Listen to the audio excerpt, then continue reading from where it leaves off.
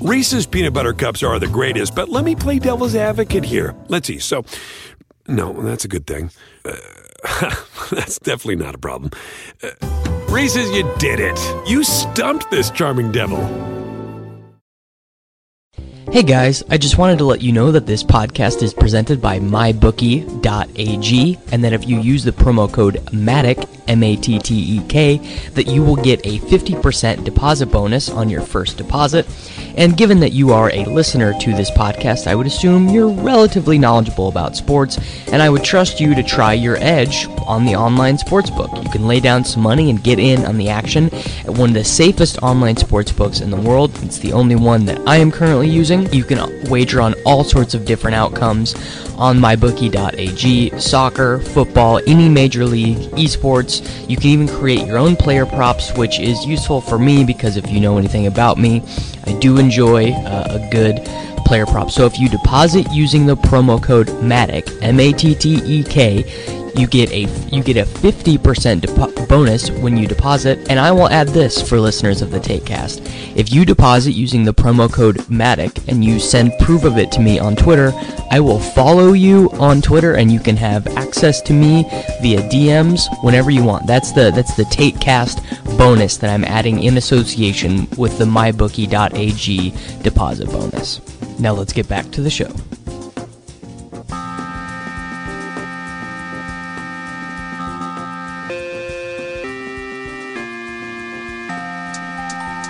Hello everyone and welcome to episode 23 of the Takecast. My name is Davis Maddock. You can find me on Twitter at Davis Maddock. On this episode of the show, I had Charlotte Wilder from Sports Illustrated on the show to have what I think is a really meaningful discussion about gender in both sports and sports journalism. I think that she provided a really valuable insight on the topic, and I think that even if it's a little bit different than the normal subject material of this podcast, most of you will still enjoy it. If you do, please leave a rating and review on iTunes. You have no idea how helpful it is. It's huge, probably the best way to support the show, other than, going with our sponsors. And without further ado, let's go ahead and get into the interview.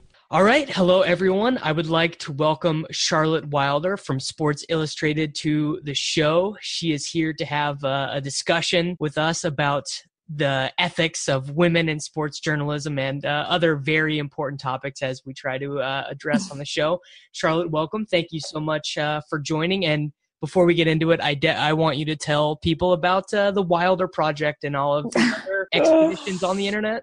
Oh man, yeah, I'm like in an internet rabbit hole of my own weirdness right now. I'm a senior writer and apparently television host at Sports Illustrated. I have a show called The Wilder Project, which comes out every week, which has been really fun. We just taped our third episode. And I write stories and I'm producing, I think I'm working on like 4 documentaries right now, actually, which is, and I think that's how many I know I'm working on. Some. Right. You're working on some documentaries. Right. It's just unclear how many. My brain is like going in a lot of different directions. But yeah, if you're interested in following my trash tweets, it's at The Wilder Things. So that's where you can find all of it. They're pretty good as far as trash tweets go. Thanks, man. That means a lot. I'm not shy about the unfollow or the mute button, and I've never even been tempted. So that you're well above the Mendoza line. Yeah, definitely. That's like the highest compliment I could receive. I've never even thought about muting you as like the nicest thing anyone's ever said to me. I'm pretty sure most of my tweets are just shouting into a void. Like I don't think there's anyone that actually reads them. Everybody's just like shouting into a void all the time. That's why we're on there, right? That's what really that's what hosting a podcast is like in the year of our Lord 2018. Like how many podcasts do you listen to a week? Like how many are you subscribed to actually? I'm subscribed to a fair amount because I sort of go in and out. Like I'm not very good about being a loyal listener, but I go through periods of time where I listen a lot to one, or if I have friends who have one out, I'll listen to that and then forget and then go back. So I'm pretty good about liking and subscribing. I'm less good about actually listening. Well, everyone who listens to this and you like and subscribe, but please don't listen because all the rest of the shows are going to be bad except for this one. This one will be good. You can listen to the end of this one. It's all going to be great. It's going to be great. So let's go ahead and get into it. Everyone does have a story on how they found sports, why they chose to embrace it, how they chose to make the arena their career, which I normally think is pretty interesting because everyone in the United States, at least someone tries to indoctrinate them into sports, but the choice to make it a career is normally, I found them to be pretty interesting. A lot of people have. Totally. Yeah. So what's yours? Sorry, what's your story on what's your story on why you chose to, pursue this and get yelled at on the internet for a living?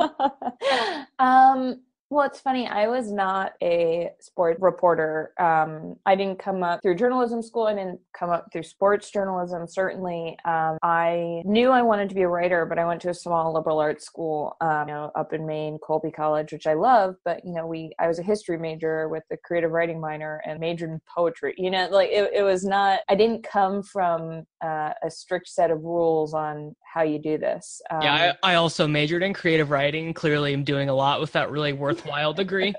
Me too. Well, yeah, I did write a screenplay the other day that went on the internet. So I guess I think I actually probably, of everyone who took a creative writing class and is not like a novelist, I'm probably like using it close to what not at all what it was intended for, but like it's come in handy. At least putting it in practice, sure. Yeah, exactly. No, so I was working, I got my start at a cooking magazine, and from there I went to Boston.com, which is a digital part of the Boston Globe, and I wasn't really doing sports stuff, but got hired at USA Today as a sports writer for the win. And, I just sort of jumped into the fire. I love sports because, I've always liked sports, but I didn't grow up a diehard fan or anything. And I think that makes me I think that's been to my benefit because it means that, I can see the things that to me are surprising, and to people who've grown up being obsessed with sports, they're like, well, that's just how we've always done it. And I'm like, well, right. Like that's weird. And then when you write about how weird it is, people are like, oh yeah, that actually is kind of, just sort of, I see things that, because I'm coming at it, or, I'm not an outsider anymore. I definitely know way too much about sports now. Yeah. You're in it now. It's too late. But like, I can still sort of flip back into that outsider mindset, I think, which is, helpful, like even little things like on the show, if someone who isn't a huge sports fan is watching, I'll like identify an athlete. I'll be like, this person plays for this team, as opposed to just saying like this person's last name. And it's things that I think people within the industry sometimes get caught up in knowing stuff or proving they know stuff. And I'm like, it's really cool if you don't. Very true. And I think that actually is just like a general barrier for why a lot of sports media is inaccessible, because if it's from like a more high-minded place, like something that's kind of more analytical or about the future of the sport or the evolution of whatever sport it is, I kind of think that very rarely would those journalistic stories really give an entry to like a non-educated person. It would be like immediately going into like a 400 level class, right? And not getting the 100 level introduction to like sports or whatever. Right. And like, I think something I try to do is make my stories accessible, whether and interesting to someone, if you are at the 400 level or at the 100 level. And I think that that's sort of a fine balance. But I do feel pretty strongly that it's fairly important. Yeah, I agree. So the reason that I invited, not the only reason, but one of the reasons I invited you on the show was, I've been doing this for a couple months, and obviously zero female guests, no real conversation about why that was happening. And I want to provide some semi-intelligent discourse. And I think it's really reasonable to talk about the conversation about women in sports journalism, and having like 3 white guys on a podcast to talk about that, not conducive and not the right way to go about it either. And the thing that really got me thinking about the conversation was that awful Ed Werder tweet where he was just like, I have to tell these young men that a woman is going to get their job simply because they're a woman. Like it's like, that's clearly not true. But I think that attitude is, one, much more prevalent than anyone would probably like to admit, and 2, really evidence of this deeply problematic structure wherein men really just try to keep women out of the sports conversation as a whole. And so the first part of this question is, do you find that to be like 10% of the response to your work, 30%, 50%, like your interaction with people to the work that you do? That's a really great question. And I'm really glad that you are talking about this. And, you know, I think it's what I appreciated when you asked me to come on was like, you know, I don't want you to feel like you're the token woman or like pigeonholed into talking about this. But, you know, I'm in this space and it's 90% male. And I think that, you know, as a woman in this industry, especially someone who's outspoken about how we need to make it more accessible to women, I feel like I have a responsibility to talk about it. And I think that the only way that we can keep pushing forward is if you do talk about it. And so, yeah, I'm happy to be here. I think that the response to my work, this is something I think about a lot. I don't know whether it's because I'm not, you know, huge enough. I don't have, you know, my following is like close to 30,000, which isn't in the scheme of Twitter. Like it's a fair amount, but I'm not like close to 1 million. I'm not like 500,000, which I think that as you get more and more visible, you get more and more shit. I think that as you go to bigger outlets, like I did see a sharp increase in the negativity from when I was at SB Nation to Sports Illustrated. People see it, so you get a more varied response. But for the most part, I've been really lucky in that the response to my work is largely and overwhelmingly positive. And I think that there are a few reasons for that. Most of mine is fairly lighthearted. You know, I think that I write about things, and hopefully there's a serious side to everything I write, but I'm not writing about domestic violence. I'm not tackling these huge issues of race. Of course, these things will play into my work when the story has to do with it. But, you know, there are sports writers out there who are devoting themselves to these really thorny issues. And, you know, their mentions are just garbage fires because people take it out on them. And I also think that I have a sort of personality online where, you know, hopefully that it is authentic and it is who I am. I think that I have sort of like, I like messing around with people. Like I'm sort of there to have fun. And I think that people follow that lead a lot. And that was a pretty conscious decision because I was like, you know, something I seem to be good at is connecting with people and, you know, making them laugh for a second. And there's this, I used to feel sort of like, you know, what are you doing? Like, is this worthwhile stuff? Like I'd look at journalist friends who are, you know, breaking these stories and fighting the good fight especially in this political climate. And I was like, well, man, should I be doing that? And then I got this email from a guy who was like, hey, you know, I followed you on Twitter for a while. I just want you to know, like, my sister died this weekend, and the only time I smiled was like reading your tweet. And I was like, oh, whoa. Like there's a huge responsibility to me to do that, to make people laugh. Like, and if that's what I happen to be good at for whatever reason, you know, hopefully I have a few sort of heavier things coming out soon that I'm hopeful will be successful too. But like that, I got to kind of lean in and I have, and I think that that's why the response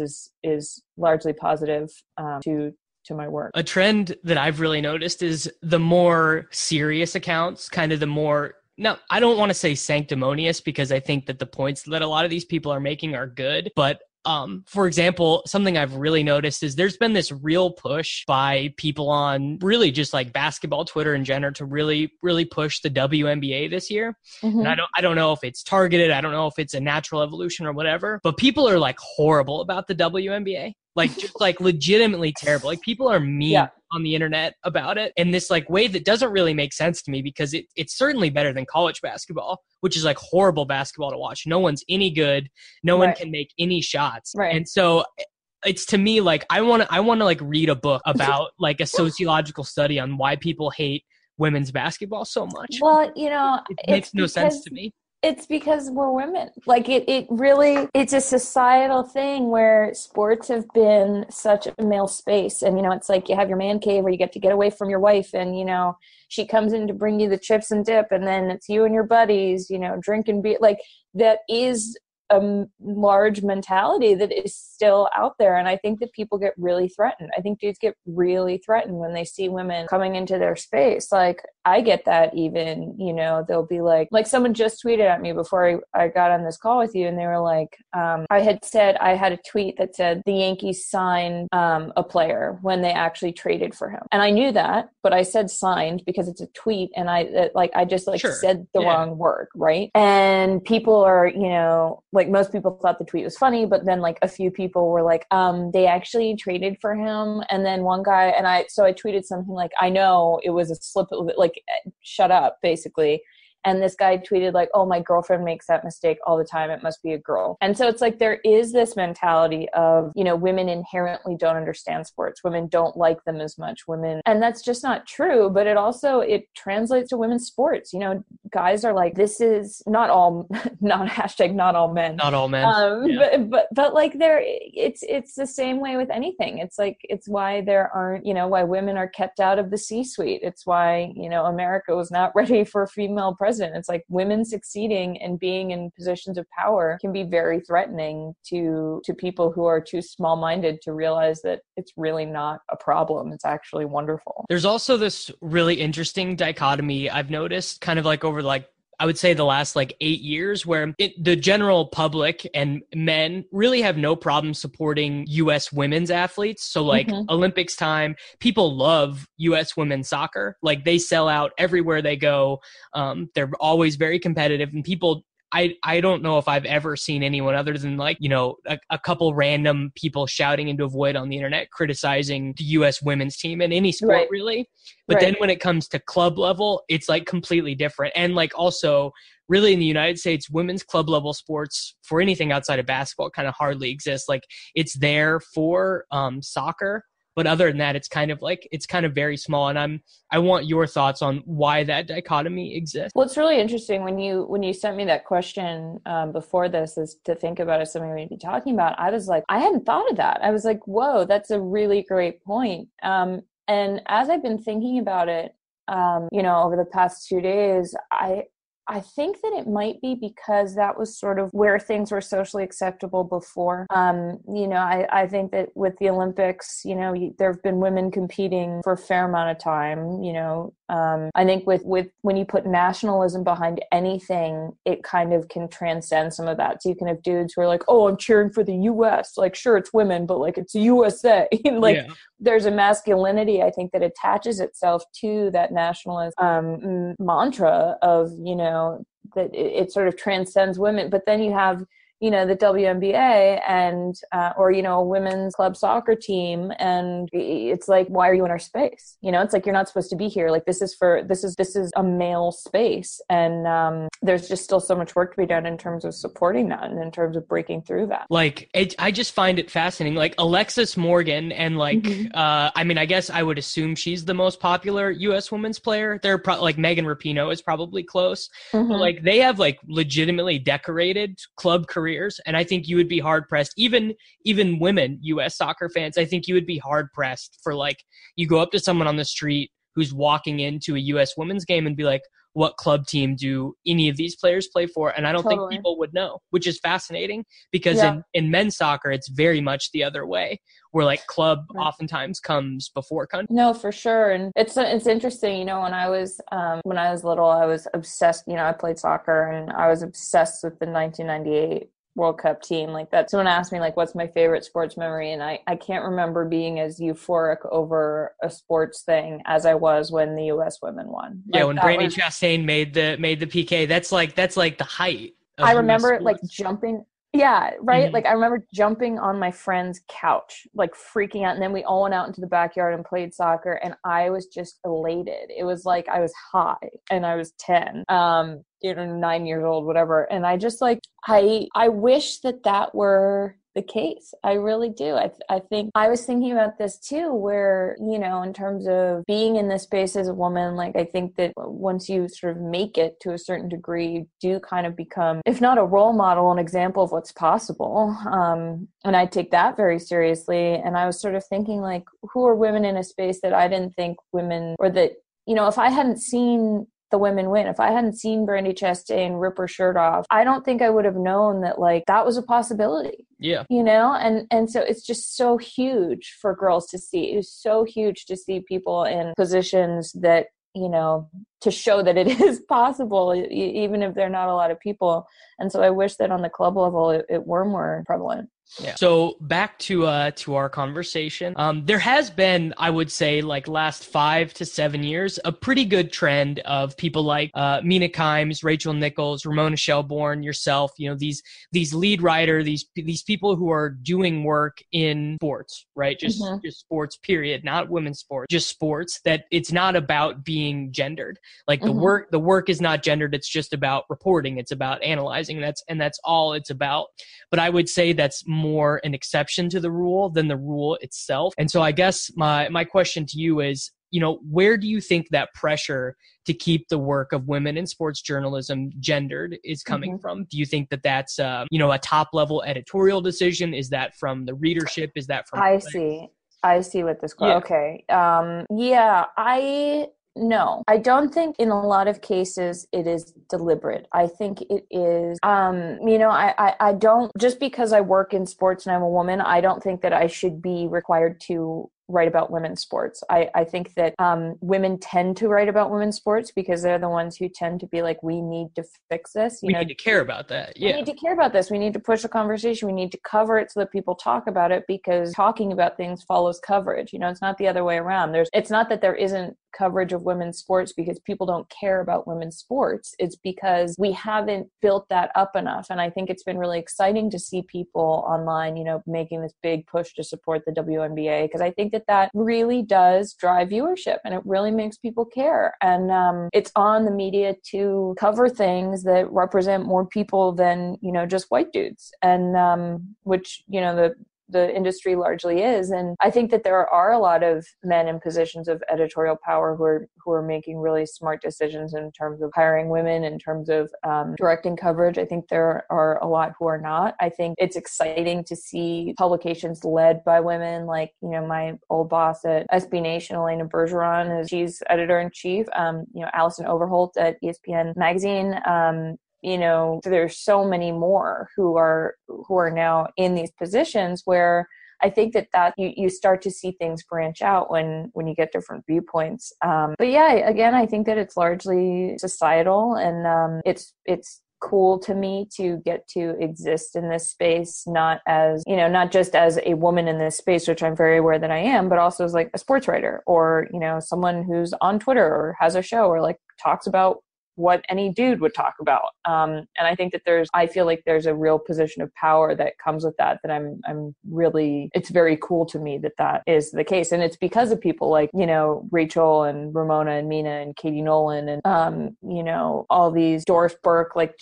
just really trailblazing people who showed me that was possible. Katie Nolan gets it worse than anyone on the internet. In my experience, she gets like the most harshest, unfair criticism of like any person that exists. It's like her and Bomani Jones get like the most people whose like Twitter account just exist to tear them down. Yeah. And I think it's people who are threatened, you know, like they are two very smart, very funny, can be very cutting with their wit, you know, like they're really sharp and incredible role models for me, both of them, and friends of mine, which, you know, I feel lucky to be able to say. But yeah, it's just people are terrible. People are terrible. I do think, though, that last question, really, it is more about society than it is about sports or people who watch sports. Because, like, I would say, you know, when you go click and read on an article by Zach Lowe, like, you're not thinking about the fact that he's actively a man. You're not reading this under the prism of like, oh, this is a man. You're just like, this is an article about sports and I'm going to read it. Right. Whereas almost always just the societal prism of engaging with work by a woman, like even in like, just like if I'm reading a book, probably I'm not noting that it's being written by a man, but if I would read a fiction book authored by a woman, that's the lens under which I'm viewing. I mean, I don't know. I'm not a genius. I don't have the solution to 5,000 years of like Western evolution of gender.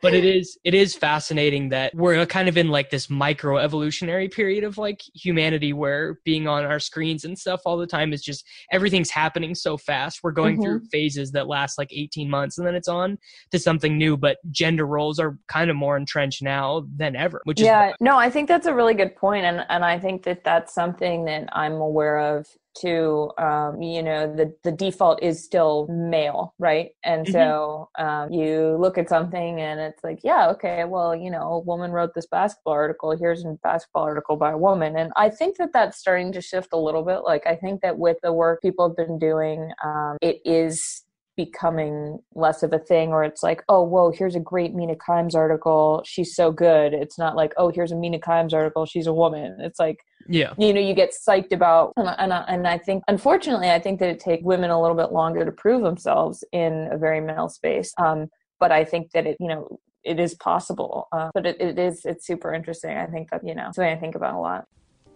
Hey everyone, I wanted to take a minute to tell you about Apex Fantasy Leagues, the best place to play online, season-long fantasy football for money. There is a skill-based format where you play 2 games per week, and there's industry-leading payouts where Apex actually adds money to the payout pool. They really ensure that the best fantasy players get the good return on their investment. Apex hosts 12-team PPR leagues that provide a variety of drafting options, live or email, snake draft, or auction. You also have the flexibility to sign up for a league just hours before the draft. On top of that, Apex pretty often puts extra money from their profits into the prize pool to make sure that leagues get filled. Apex also offers dynasty leagues in a variety of formats. And finally, Apex is the place to play if you want to win big money in a format that mitigates randomness. Not only does Apex have the highest payouts in the whole industry on a percentage basis, but it also features both blind bidding, free agent acquisition budgets, so that all free agent acquisitions are fair, and 2 matchups per week, one versus a head-to-head opponent and the other versus the league average, so that you don't get screwed. When your opponent has the most points and you have the second most points, you're still going to come out of that week with a win. You can compete every week without worrying about arbitrary strength of schedule. Give it a try. I promise you will love it. Go to apexfantasyleagues.com today and sign up. And now let's get back to the show. And so I'm definitely guilty of this, but like pretty much every time I have someone on this podcast, we end up talking about like what sports might look like 20, 30, 40 years from now. And really even more than that, the way in which we will engage in the content of sports, because it's sort of my belief that football as structured now, like it can't exist this way for even like 10 more years. I just don't think with all like the injuries and like how like blatantly like kind of racist and stuff the owners are, like it's just kind of brutal. And basketball is evolving into this, like men's basketball is really evolving into this thing where like 1 or 2 teams will be competitive every year. Every team plays the same. Baseball is dying. Like my long-term theory is 2050 soccer is the most popular sport in the Western world, like hands down. But this conversation up until this point of this podcast has not included women's sports. And I actually feel pretty bad because I kind of think that's like this really unexplored avenue. Right. Because I don't know, but I would assume that a lot of these problems that exist in men athletics where there's like no parity and the owners are horrible, I'm thinking a lot of that stuff might not exist in women's sports. But again, I could. No, that's really interesting. I certainly, what sports looks like in 2050, it is my hope that women's sports plays a much more significant role. I think that there's a ton of growth there. I think when you look at leagues like the NFL, which is just putting its feet in its mouth every other second, and as you said, the racism, the head injuries, like there is a lot stacked against it. Unfortunately, maybe I'm just very cynical, but I think that there's just too much money and, in the sport for it to change significantly unless something happens. And I don't know what that something is, if players decide to just stop playing. People talk about youth football as like, well, if the kids stop playing, then that's when it will start declining more. And there will always be poor people who will risk the head injury for like the 0.1% chance of being a multi-millionaire football player. So I actually like honestly all that will do is like rich, like middle upper class people's kids will stop playing football but lower class people's kids will not. Yeah, no, I think that's exactly right. And so to me, it's sort of, I think the NFL is going to be around a lot longer. Which is like this gross, like gladiator thing where like the middle class like watches the peasants kill each other for their amusement. And like no one wants to think about their sports enjoyment that way. And, you know, obviously most of these athletes do make millions of dollars, but like it really at the core of it, like that's what we're watching. It's good. I mean, yeah, it's a real problem for me morally, you know, and at the same time, like I really do love watching football. And so I'm just like, yeah, it's great, but also it's horrible. I know. And it is. And I think you have to acknowledge that. I do think that, you know, in terms of, I think soccer, if the U.S. can get its act together, does have a chance of actually being effective. But, you know, soccer among kids is down. Like more kids are playing baseball. And I think part of that is because the MLB has made this huge push for youth baseball. There's this big initiative called Play Ball or whatever it's called. And, you know, U.S. soccer has been in such disarray. There hasn't been quite as much of a concerted effort. So if they fix that, you know, yeah, I think that soccer could be huge. I just feel like, man, I don't know. I think my main thing is that I really am hopeful that women's sports are bigger by then. And hopefully we're seeing a trend that will be the case. I'd love to see like a softball league really take off. Like women's softball is just so fun to watch.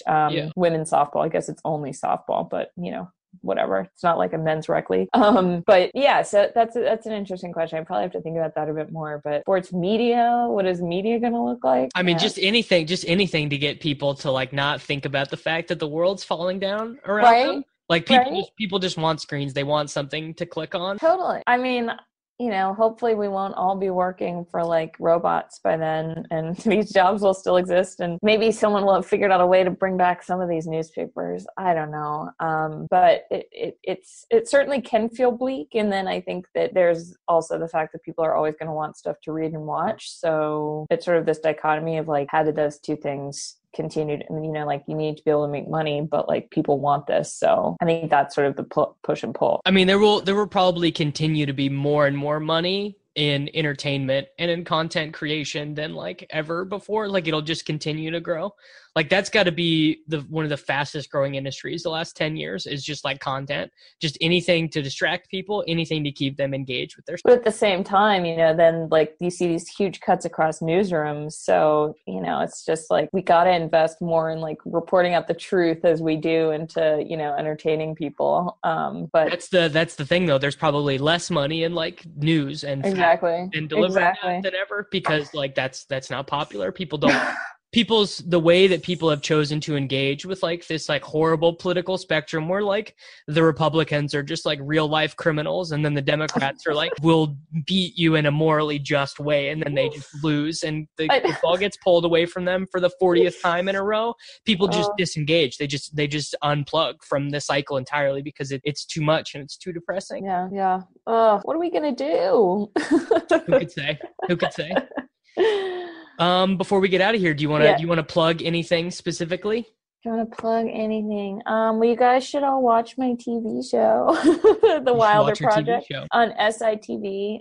You do have to subscribe. It's $5 a month for SITV, but that's like less than a beer or like 2 cups of coffee. So I think it's worth a fun show. Where are you getting coffee that $5 is 2 cups? 2 cups. This is a $6 Starbucks drink and I get this like every morning. Oh no, Davis, come on, man. I know. Yeah, well maybe I'm friends with my coffee people now, so maybe they just. There you go. But no, thank you so much for having me. This is great. And I think it's important to keep talking about these things. Thank you for coming on. I hope the mentions are not too savage. I hope the replies are reasonable. Everyone, if you listen to the show, please represent me well. Don't be a dick.